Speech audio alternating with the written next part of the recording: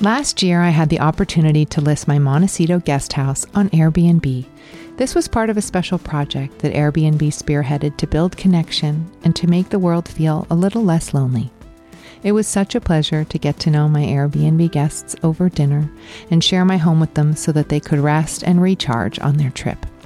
But typically, the beauty of hosting on Airbnb is that while you're away, someone else can get as much joy from your home as you do. Being a host on Airbnb is great for those who travel frequently, have extra space, or own a seasonal home. If you've stayed at an Airbnb, you know the unique experience it offers. And now you can share that same experience with others in addition to earning additional income on the side. To learn more about hosting on Airbnb, head to airbnb.com/host.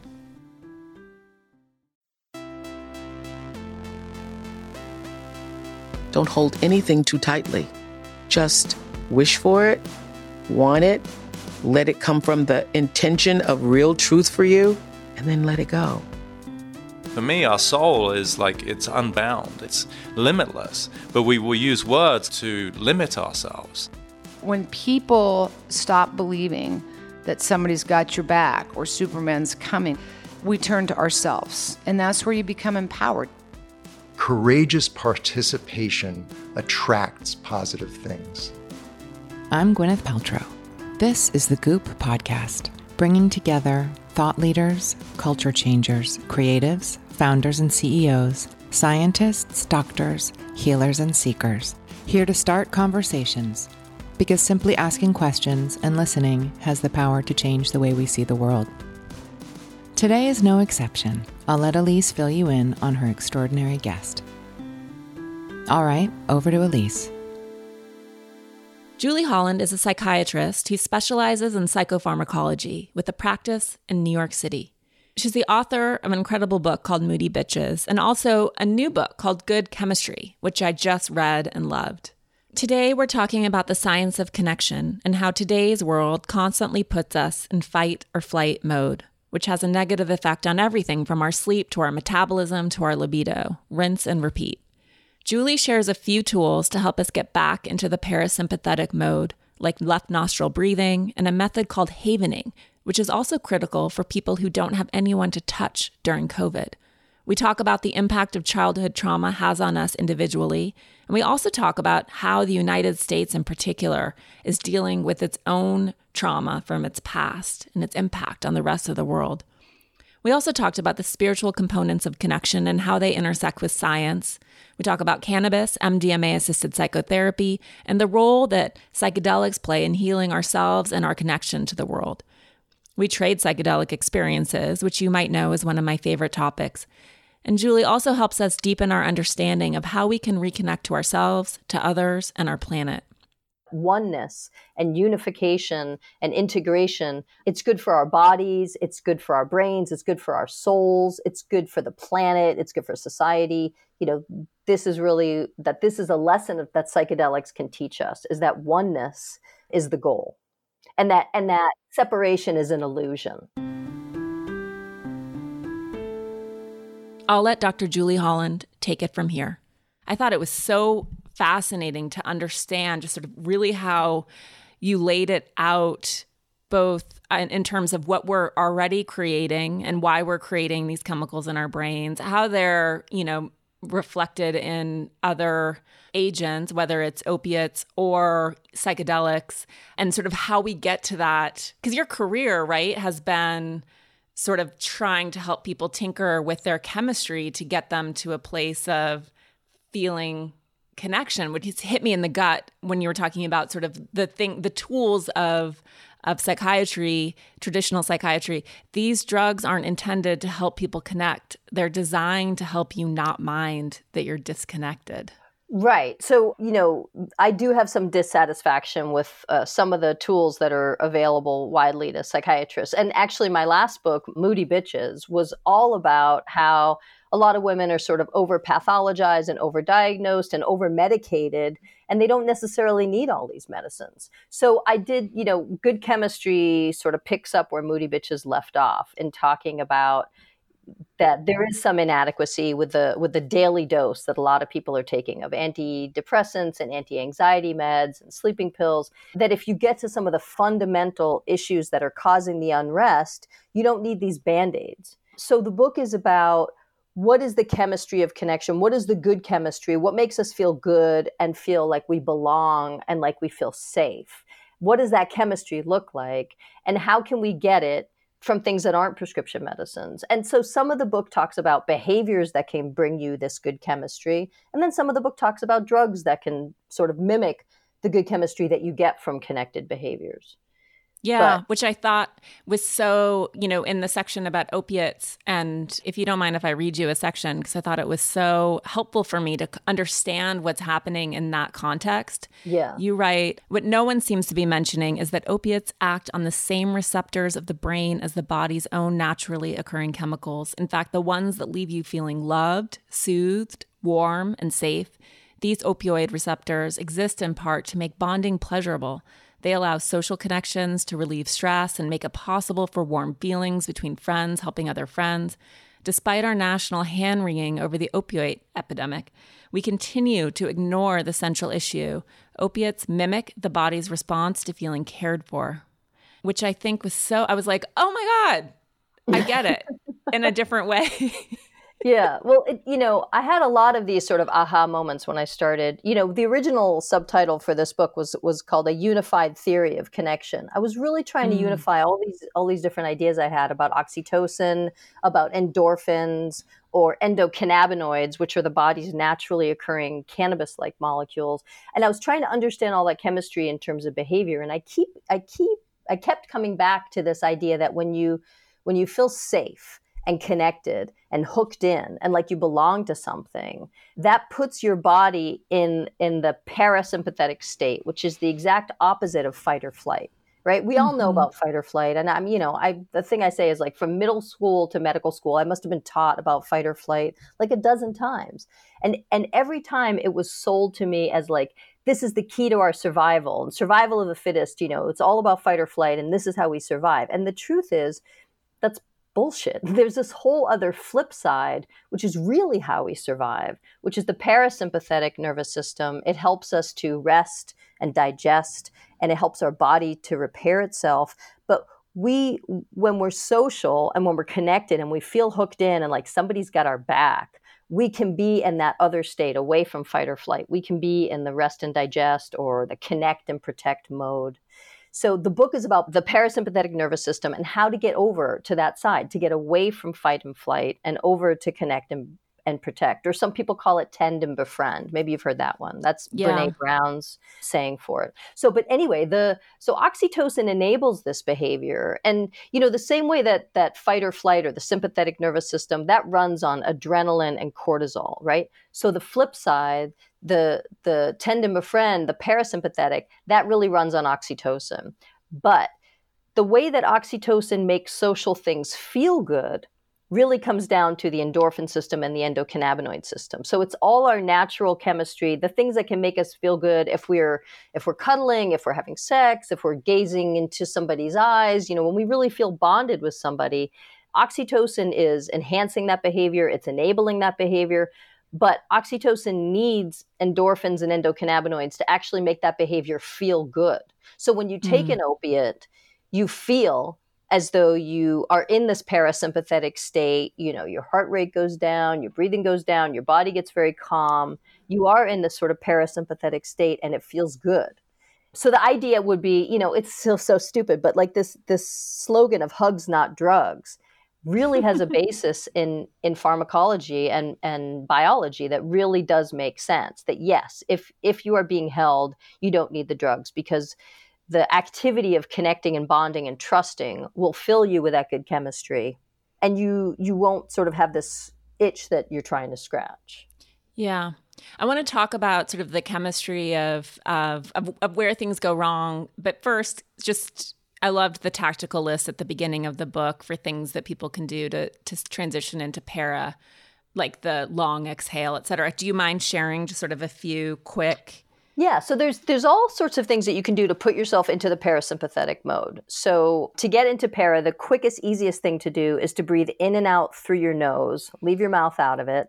And if you are really panicking, you can breathe in and out just through your left nostril. You plug up your right nostril and you just breathe in and out through your left. And if you Google left nostril breathing, you'll see that there really are studies showing that this can put people into para and it can calm you down. So that's one thing, the breath. Also, any exhale longer than an inhale helps to put you in para. So that means things like singing, chanting, or just doing very specific breathing techniques. You breathe in for 4 and out for 8, or you breathe in for 4 and you hold for 7 and out for 8. Anything like that, where your exhale is longer than your inhale, helps to put you in para. And then the other thing is something called havening, which I stumbled across a few years ago. But basically, it's like you hug yourself and you stroke your arms from shoulder to elbow downward. And you keep having this downward stroke from shoulder to elbow on each of your arms. And if you try it, if you do it about 8 or 10 times, you do sort of start to notice that there is something soothing about it. You can do it to yourself. You can have somebody do it to you. You can do it to somebody else. But it's called havening. And it is a way to calm yourself and put you into para. And then there's other things like floating or being out in nature. And then there are some drugs that can help to put you in para. And depending on what your response is, sometimes cannabis or CBD can help to put you into para. So I wrote quite a bit in Good Chemistry about cannabis and about CBD and how they work in terms of keeping you in this rest and digest phase. Let's take a quick break to talk about one of our partners. Last year, I had the opportunity to list my Montecito guest house on Airbnb. This was part of a special project that Airbnb spearheaded to build connection and to make the world feel a little less lonely. It was such a pleasure to get to know my Airbnb guests over dinner and share my home with them so that they could rest and recharge on their trip. But typically, the beauty of hosting on Airbnb is that while you're away, someone else can get as much joy from your home as you do.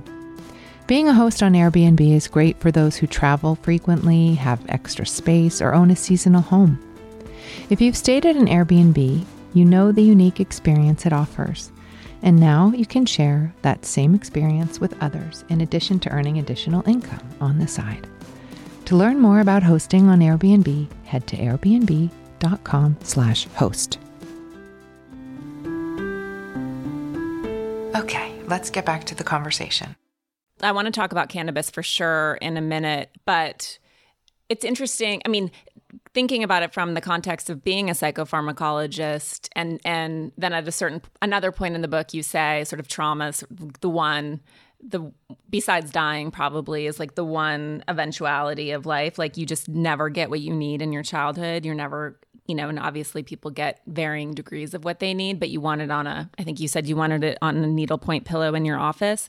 But assuming that you can't address, like how much of our biochemistry is influenced by our environment versus how many people are just deficient or overactive in certain parts of their brain, regardless of what might have happened to them in their life. Like how many external interventions do you think are required, or theoretically would there be none?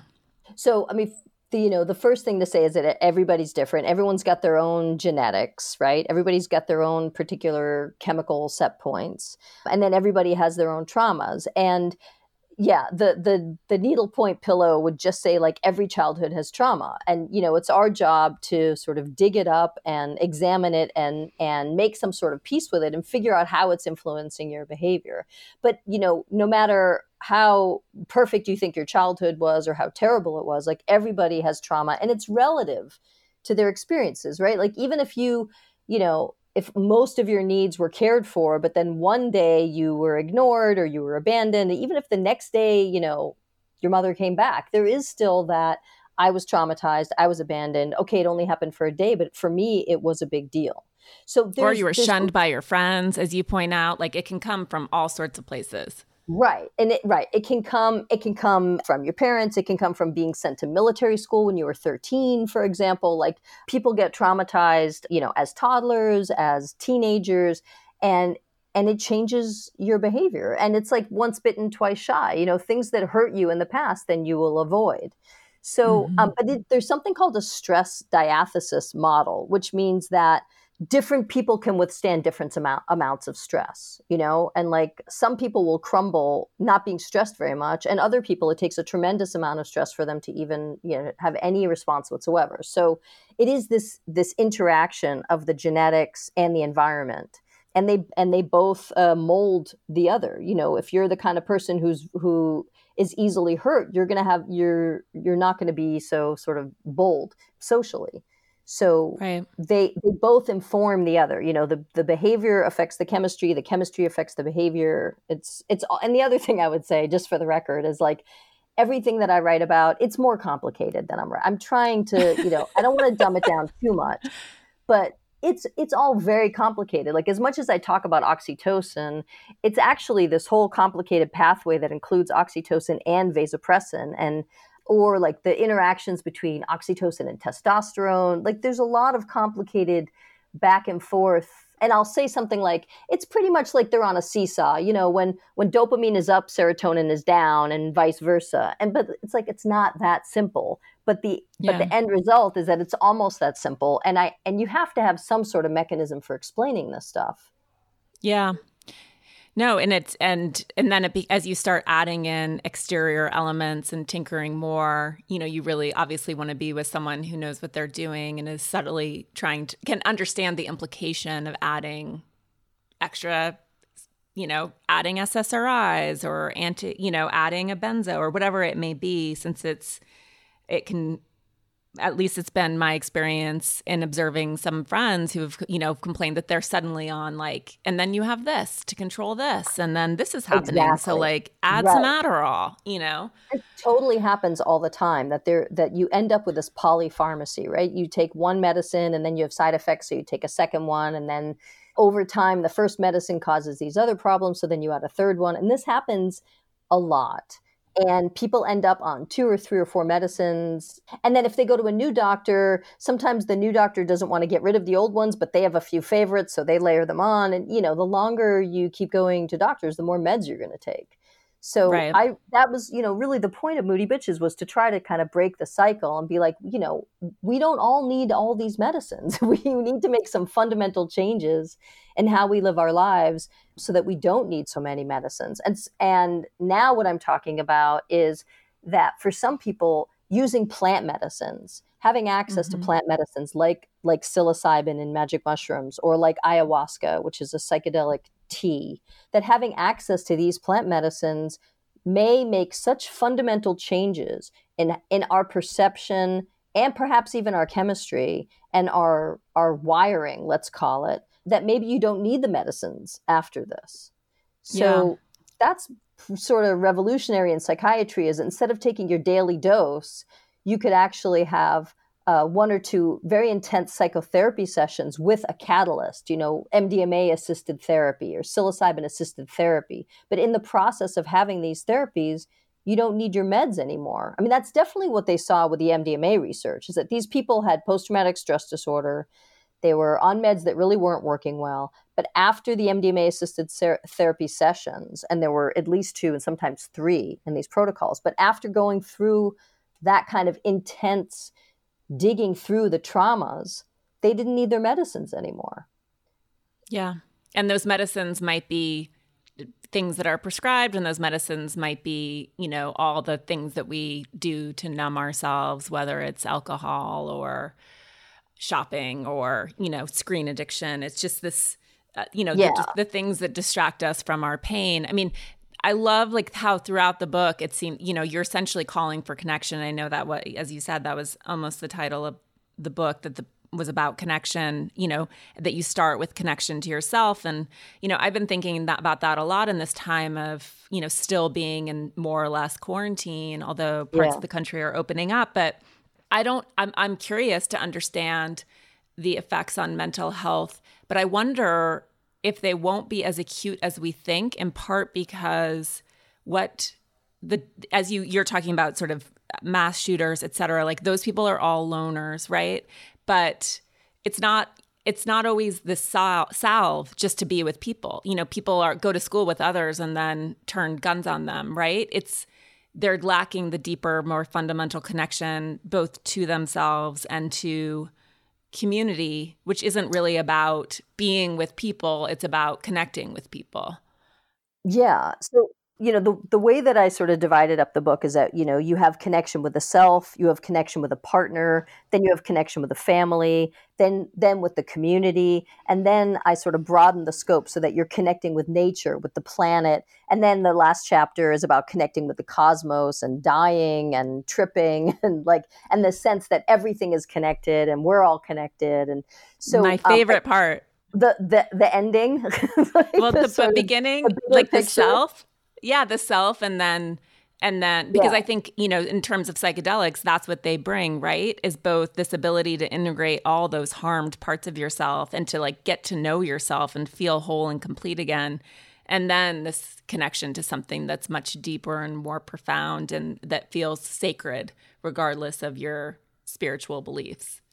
Yeah. So, and I tried to talk about sort of different drugs in different chapters, and here's a drug that could particularly help you connect with yourself. I talk about cannabis quite a bit in the first chapter, because while I personally have experienced cannabis making me feel much more appreciative and connected to nature, I also know that it can just connect me to my own body, to my posture, and it can help me to feel embodied. And that's part of connecting with the self. So, but then in the chapter on couples, I talk about MDMA assisted psychotherapy as being something that can be particularly good for couples. And I talk about research that's going on in couples where one member of the dyad has post-traumatic stress disorder.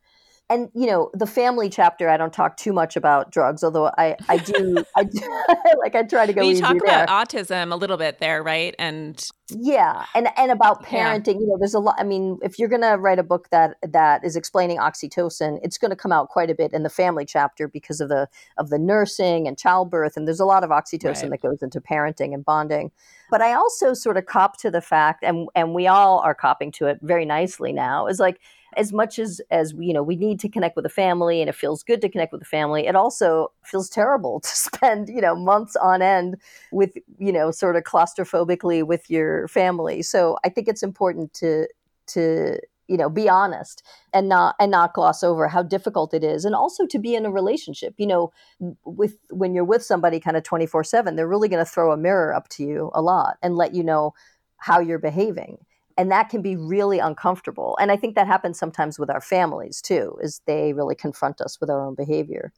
So everybody sort of has their burden, right, during sheltering. I mean, the people who are alone feel more isolated. I mean, I had a patient I talked to a couple of weeks ago, and she's like, I've had no human touch in 9 weeks now, Yeah. And we're not built for that. We are not built for that kind of isolation. It's not just that it makes us depressed and anxious. It really deranges our physiology and our ability to sleep well and metabolize our food and to learn.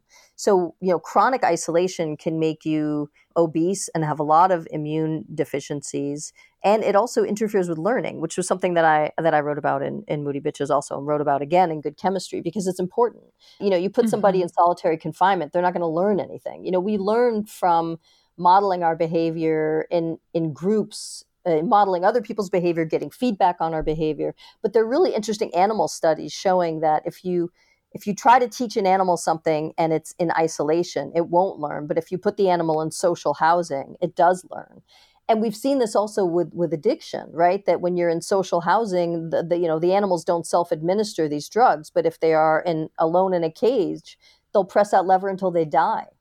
So we have to talk about how is disconnection affecting our bodies and our behavior, and are we getting what we need? It's funny because this book is very sort of put your laptop down, put your phone away, go outside, go hug people and smell their pheromones and, go cuddle. And, a lot of the things that I'm telling people to do, all of a sudden now, because of the contagion issue, they can't do all these things. So we are more than ever, we're glued to our devices and we're getting our connections through social media or, Zoom and FaceTime and texting. And it's going to have to be enough for right now. And there's interesting data showing that there is some oxytocin active in these behaviors, but not nearly as much as you would get person to person. Let's take a quick break to talk about one of our partners. When it comes to putting together your home, a great rug can make all the difference. A rug is really what pulls a room together and creates harmony. Nordic Knots offers a curated collection of rugs and timeless, high-quality essentials. They collaborate with leading designers and are the insider rug brand gracing some of the world's most beautiful homes. They have a wide-ranging collection, but we'll just talk about a few favorites today. The luxurious Grand Collection is known for its simple design, stunning colors, and high-quality wool. But if you're feeling a bit more bold, their designer collaborations are made with world-renowned designers and interior architects. Their Good Weave certified rugs are handmade and woven in all natural materials, like their super soft and beautiful New Zealand wool. At Nordic Knots, they make the process of rug shopping easy and enjoyable. And they always offer fast and free shipping from the US. To explore their rug collections, head to NordicKnots.com. Use promo code INNERCIRCLE to get free rug samples. Okay, let's get back to the conversation.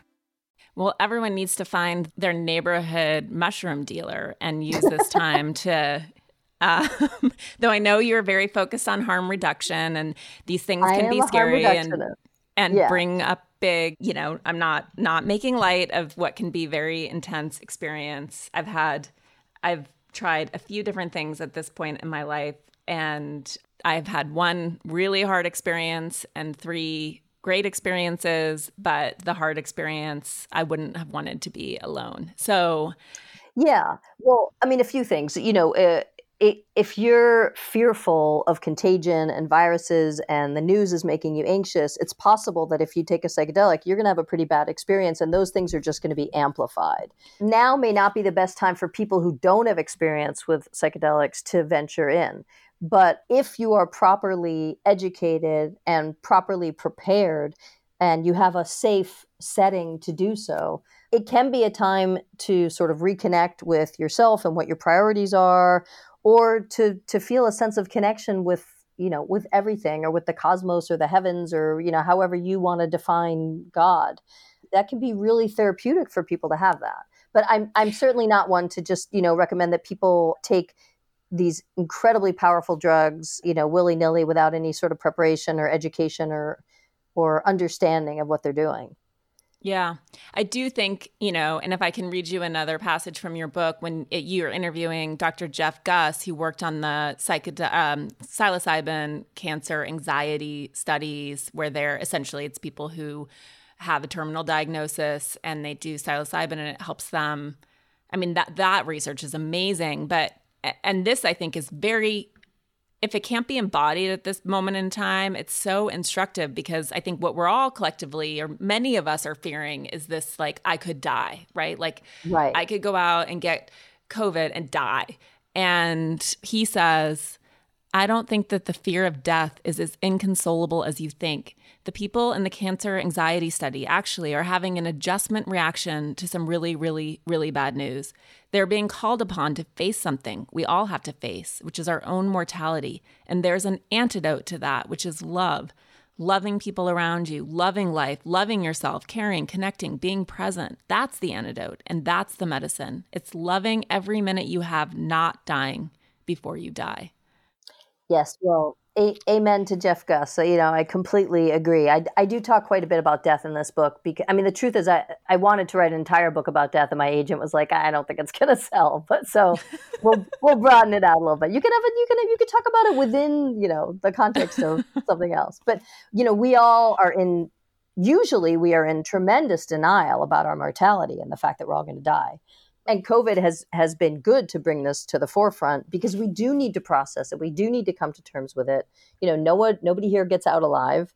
And that's some pretty hard spiritual work, though, sort of accepting that, coming to terms with that. And, one of the things that a very intense psychedelic experience can sort of gift you with, if you do have a full-blown mystical experience, is that at some point you are in a void and you feel like there's nothing, but then at another point you are sort of merged with the light and you feel a tremendous amount of joy and love and peace and bliss. Not everybody has these experiences, but many people do. And in, the psilocybin cancer studies, which, started at UCLA and then went to Hopkins and then went to NYU. But all of these studies really found the same thing, which is that if people have profound mystical experiences, they will have a different relationship with their impending death. And Catherine McLean, who's interviewed in this book, she talks about psychedelics as being like practice, almost like death practice. Like for a little bit, you have a sense of what it feels like to not exist, or that your sort of essence has merged with like a bigger pool of energy, say. It's hard to talk about this without sounding like it's a little woo-woo and crazy. But to have some death practice or at least some ego disintegration, this sense that you don't exist anymore and that your being has merged with something bigger, that can be a really blissful experience. But letting go, not existing, that ego disintegration, a lot of people will have a quote bad trip around that experience. It's hard to let go and not exist, and some people fight it. And part of the bad trip is sort of fighting where the medicine is trying to take you. And not only that, but this idea of a bad trip, it's a challenging experience that you may really learn from and grow from, but you need to be in a safe place to experience it, and you need support before, during, and after. Yeah. No, my bad trip was I did DMT, not really understanding what I was getting into. I thought it was 5-MeO DMT, but it was DMT, and which is like the robot version. And I experienced the ego dissolution. It's very fast, and when I experienced it, I just panicked. I thought, I was thinking about my 2 kids, and I was like, I can't die. And then I ended up, I can't not be here. And then I ended up in what felt like a car wash full of dirty water and plastic toys. It's very brief. So it was 15 minutes about. Yeah. Did you write about it? I'm sorry that I don't know the answer to this, but I haven't. It's interesting to write about, but I need to. Funny. Yeah, it's really funny to me is that you're talking about this DMT experience and sort of lamenting that you didn't have 5-MeO, and I had the exact opposite experience, which is that I had 5-MeO DMT before I had DMT, and it was just like too much for me. And I sort of lamented that I didn't have the DMT first. So it's funny that, it's like the grass is always greener. It may just be that these are these are really powerful power tools. And, well, my understanding, at least it's mercifully short, right? At least you have that, because the thing with LSD is it lasts and lasts, 12 hours, whereas like something like DMT or 5-MeO, you're talking about 15 or maybe 30 minutes. So exactly. At least, you come back down to sort of somewhat normal pretty quickly. Yeah, exactly. And then you're completely normal. But it's almost like, I think what happens, or what I've been led to believe, you know far more about this than I would, is that you get sort of stuck. Like you almost need to get blasted past the point of even being able to reclaim your identity versus like somehow landing in the middle where you're like in the literal fight to the death, which I did not accomplish. Right. So, I think the way to think about DMT and 5-MeO DMT is it's sort of like a telescoping down. Like if you took mushrooms, maybe they would last like 4 hours, maybe 6 hours. If you took LSD, it may last like 12 hours. That's a lot of time to like you're coming up, then you're peaking, then you're going down. But to telescope all of that intense mystical experience into 15 minutes or 30 minutes, it's a lot to process. It's not a great place, for people to start. I mean, I talk quite a bit about MDMA being a reasonable place for people to start if you're working with somebody, because it's not as abrupt a shift in consciousness. It's really much more subtle.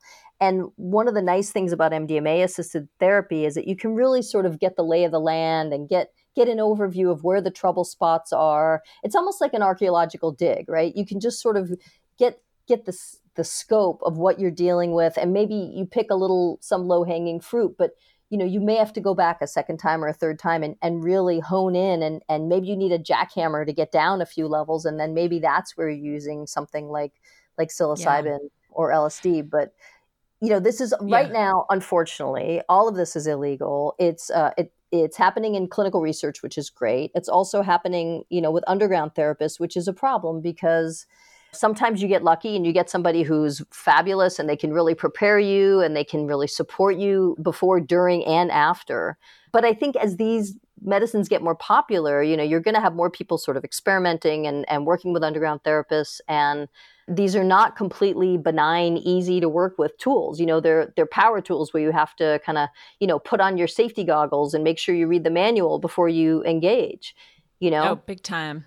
Yeah, no. And in the same way that they can be very hard and scary, you lose it if you don't integrate it. And I sound like the biggest druggie, but this is literally in the last year, after being quite virtuous throughout my entire life. But I've done MDMA now, as an underground therapist twice, and it's been one of they've both been some of the most meaningful experiences in my life. And as you say, you don't go anywhere. If anything, you just go inside. It's like a deep embodiment experience. At least it was for me. Yeah. Very much about my life and not about touching the divine, which I already feel connected to the divine, but that is a curiosity for me. But to get there is a hard bridge, I think. But I think MDMA, in my experience, and I did a lot of work before and after, and still work on it with my normal therapist, who didn't do it with me, but has been instrumental. But it's a waste to have the experience and to not make the integration of it the most important thing. Yeah, we're very big on the word integration when we talk about psychedelic, processes. And, I definitely talk about integration and good chemistry, but I talk about it in so many different ways because, yes, you want to integrate your experience. You want to take notes. You want to put your thoughts into action. It's great if you can actually write some things down. If you have these sort of aha moments and epiphanies, if you can write them down, and then over the next several weeks, you can try to really put them into your behavior and integrate them into your behavior. But there's all kinds of different kinds of integration. Like you can just be integrated as a one person that, okay, I'm going to integrate all the sort of various facets of myself and make sure we're all on the same page and that I don't have anybody, who's a sabotager aboard. So that's another way of sort of integrating all your different selves. Or we can have integration of different groups of people. For instance, progressives and conservatives, let's just say, for example. I'm really interested in sort of, how can we put the lessons of the psychedelic experience to practice to integrate now with where we are now? Because right now, we are becoming more and more a nation divided. And, I have this whole chapter on society and community and how to connect with community. And that's where I talk about politics. And I also talk about oxytocin. There's this whole other level of oxytocin, which is that it can also be used for social cohesion. So this idea of like, are you on my team or are you on their team? Are you an us or are you a them? And oxytocin helps to make those distinctions also. So while I'm saying that if you play like a money game and the people who are given oxytocin, maybe they're more generous with their money, but they're also sort of generous with people they consider to be on their team and more stingy with people who they consider to be outsiders. So that we have to sort of admit that we are tribal, that's sort of part of our genetics. And whenever possible, we have to integrate and come together and not be so polarized. But, I don't know how much you want to get into our president. No, I thought that politics, but the polarization is not a coincidence. There are certain kind of personality types that really thrive not only on compulsive lying, but on creating situations where you end up pitting some people against other people. And you create this sort of imbroglio or this chaos where other people are fighting about you and what you said or what you didn't say. And, Trump's personality type is really that kind of person where he is just sort of sowing chaos and he's sowing division and polarization. And this book is an attempt to try to bring everybody together a little bit and show that oneness and unification and integration, it's good for our bodies, it's good for our brains, it's good for our souls, it's good for the planet, it's good for society. This is a lesson that psychedelics can teach us, is that oneness is the goal. And that separation is an illusion.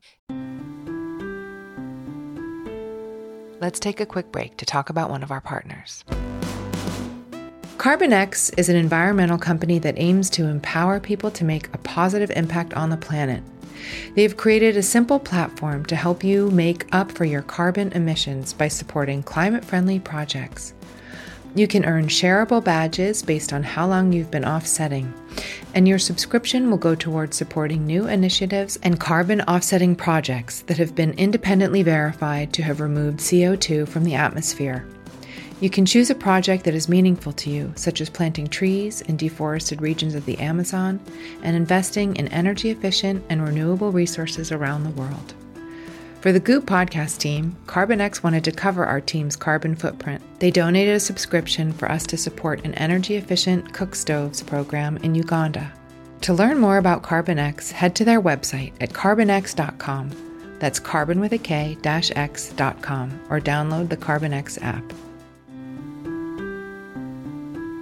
Okay, let's get back to the conversation.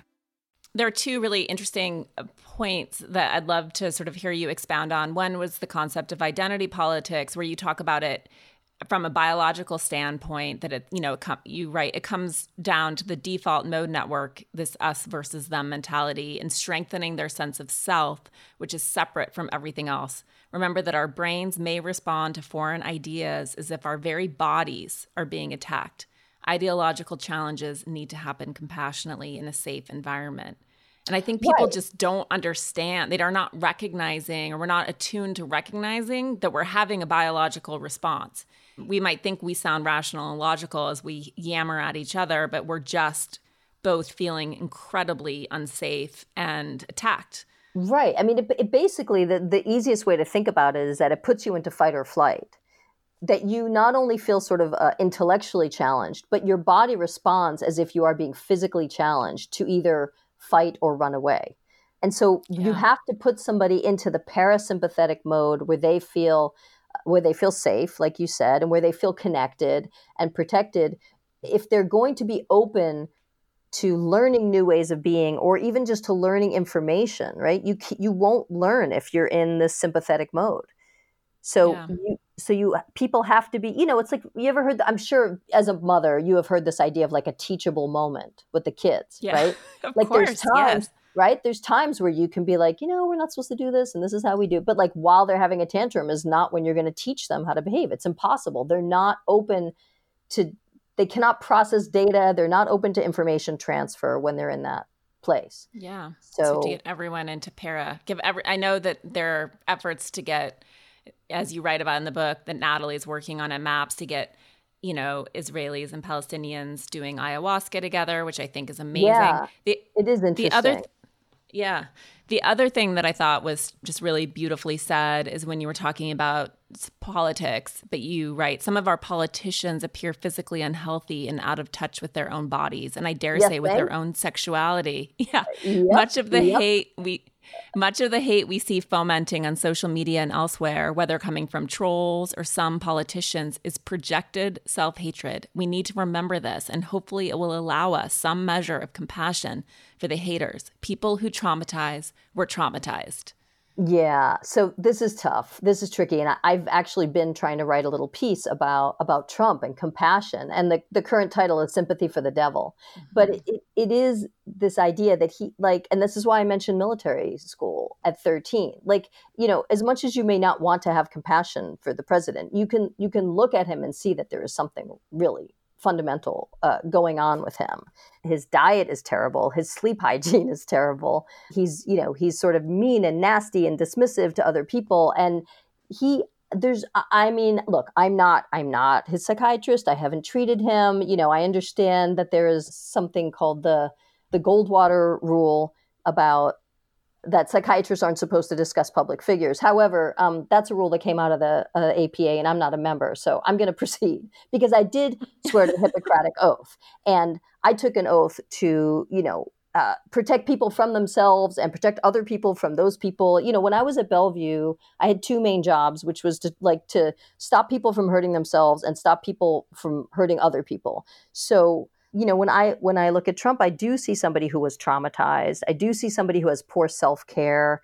I also honestly think that he's got some sort of cognitive sort of dementing process happening. His vocabulary is getting worse. His personality is getting sort of coarser. It's very hard for him to take in information from his advisors. Part of that is narcissism, right? But part of that really perhaps he has inherited, his father had Alzheimer's. It's certainly possible, given his sort of body status and his demographics. It's very possible that he is in the sort of early to not so early part of like a dementing process, basically. So, like I said, I haven't examined him. He's not my patient, but as a psychiatrist and as somebody who sort of has a duty to warn other people when they're in danger, I do feel obligated to write this piece about Trump, but not just, picking apart the bullying and the malignant narcissism and the lying, because it's easy and it's low-hanging fruit and everybody's already talking about that. Let's go a little bit deeper and let's say, what have the lessons of psychedelics taught us? They've taught us that,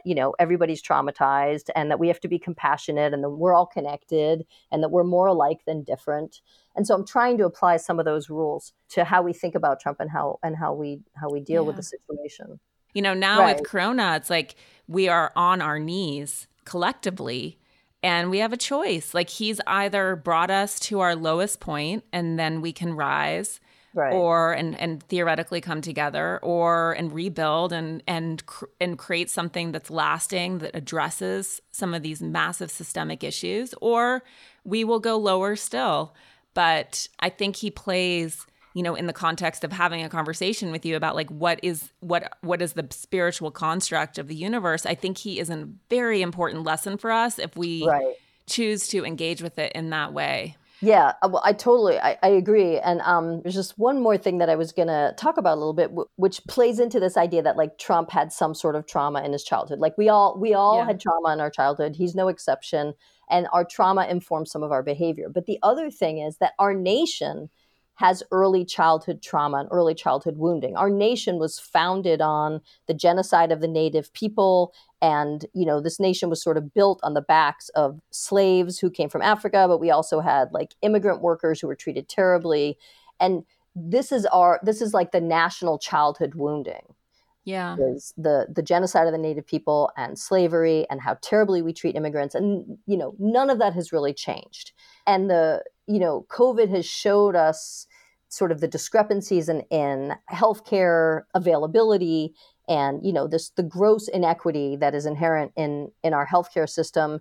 And yes, Trump has made it very clear that racism is alive and well in Americans, and we need to address it. Yeah. And, one thing, again, going back to, it's Catherine McLean, right? Yeah. I loved this part where she talks about, she says the psychedelic experience teaches you about how to live your life. I get excited about people finding their personal religion, that thing that will sustain you at all the difficult points of your life. And that's actually the most radical thing about psychedelics, is that they give every single individual the empowerment to access the divine in themselves. There's no intermediary. That's also the scariest aspect. It scares the medical doctors. I think it rightfully scares governments. It's a lot of power that you're reminding individuals that they have. Yeah, I love, I call Catherine K-Mac. I always have. And I love what K-Mac has to say there. It is, you don't need a priest, right? I mean, it's subversive to give people this much power. And, that's kind of how I feel about cannabis too, that it's subversive because you're giving people their own medicine. They don't need to go to the doctor. They don't need to go to the pharmacist. They can grow a plant that can be used as an anti-inflammatory to help them with things like arthritis or diabetes or, I'm not saying it's the only medicine, but it can help a lot of medical problems. So I love that cannabis has gone from like illegal to essential recently. It's like it's come a long way, baby. So, but cannabis also gives you a little bit of that taste of the divine within. My husband calls it the people's psychedelic. It's like a miniature version of that. Will you talk a bit more about cannabis and its and its inflammatory and pain capacity? Yeah, so it's an anti-inflammatory medicine. And inflammation is really the cause of a lot of bodily complaints. It has a lot to do with arthritis and diabetes and obesity and insomnia. And even inflammation has a lot to do with depression and anxiety. So anything you can do to decrease inflammation, it's like putting yourself in para. Being in fight or flight is pro-inflammatory. So being in parasympathetic is anti-inflammatory. Meditation is anti-inflammatory. Anti-inflammatory diet is anti-inflammatory. But cannabis is a potent anti-inflammatory medicine. So that's why it is particularly useful with helping people with pain. But it also helps to balance a lot of things that happen in metabolism and in the immune system. The way I sort of think about cannabis is that it helps us stay in homeostasis. The body is constantly in flux, and we're constantly sort of adapting to whatever stressors are happening.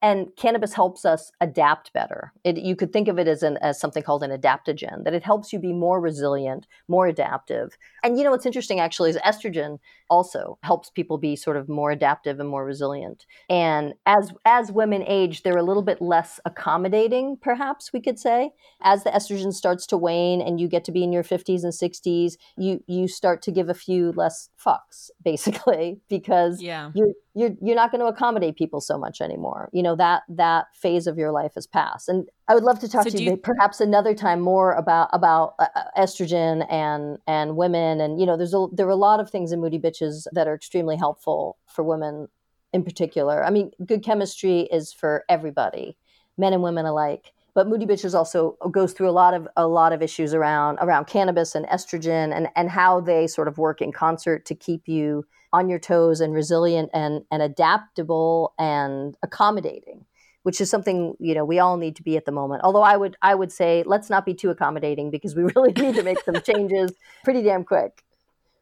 Do you think almost anyone can benefit from CBD? And I guess in clarifying that CBD does not have THC, which is the psychoactive part, so it's not going to make you high. So, a few things I would say there, because, as a psychiatrist, I recommend CBD quite a bit because it actually is psychoactive. It does help with anxiety and it helps with focus. It's not intoxicating. So I think that it does have sort of psychological or psychiatric effects. It gives people sort of a calm focus. And for some people, it also helps to cut appetite. So I do recommend CBD quite a bit to my patients, especially people who maybe they have like mild ADHD, but they don't always want to take stimulants. So CBD can be very helpful to give you that calm focus. Or I have people who are anxious and they're taking benzos, like Xanax or Ativan. And I say, you could be taking CBD every morning as a supplement, and you probably wouldn't be reaching for the Xanax or Ativan quite as much. And there's really interesting research showing that high-dose CBD can be used as a mood stabilizer or even as an antipsychotic, so that people with bipolar disorder or schizophrenia can actually benefit from high-dose CBD. And typically that is not necessarily instead of medicines, but perhaps in addition to medicines. So I'm a big proponent of medical cannabis and of CBD, and I have tons and tons of patients who take it and are doing very well with it. Thanks for listening to my conversation with Dr. Julie Holland. For more, head to naturalmood.com, and I hope you'll get a copy of her new book, Good Chemistry, as well as her classic, Moody Bitches. Both are available now. That's it for today's episode. If you have a chance, please rate and review, hit subscribe to keep up with new episodes, and pass it along to a friend. Thanks again for joining. I hope you'll come back for more. And in the meantime, you can check out goop.com/thepodcast.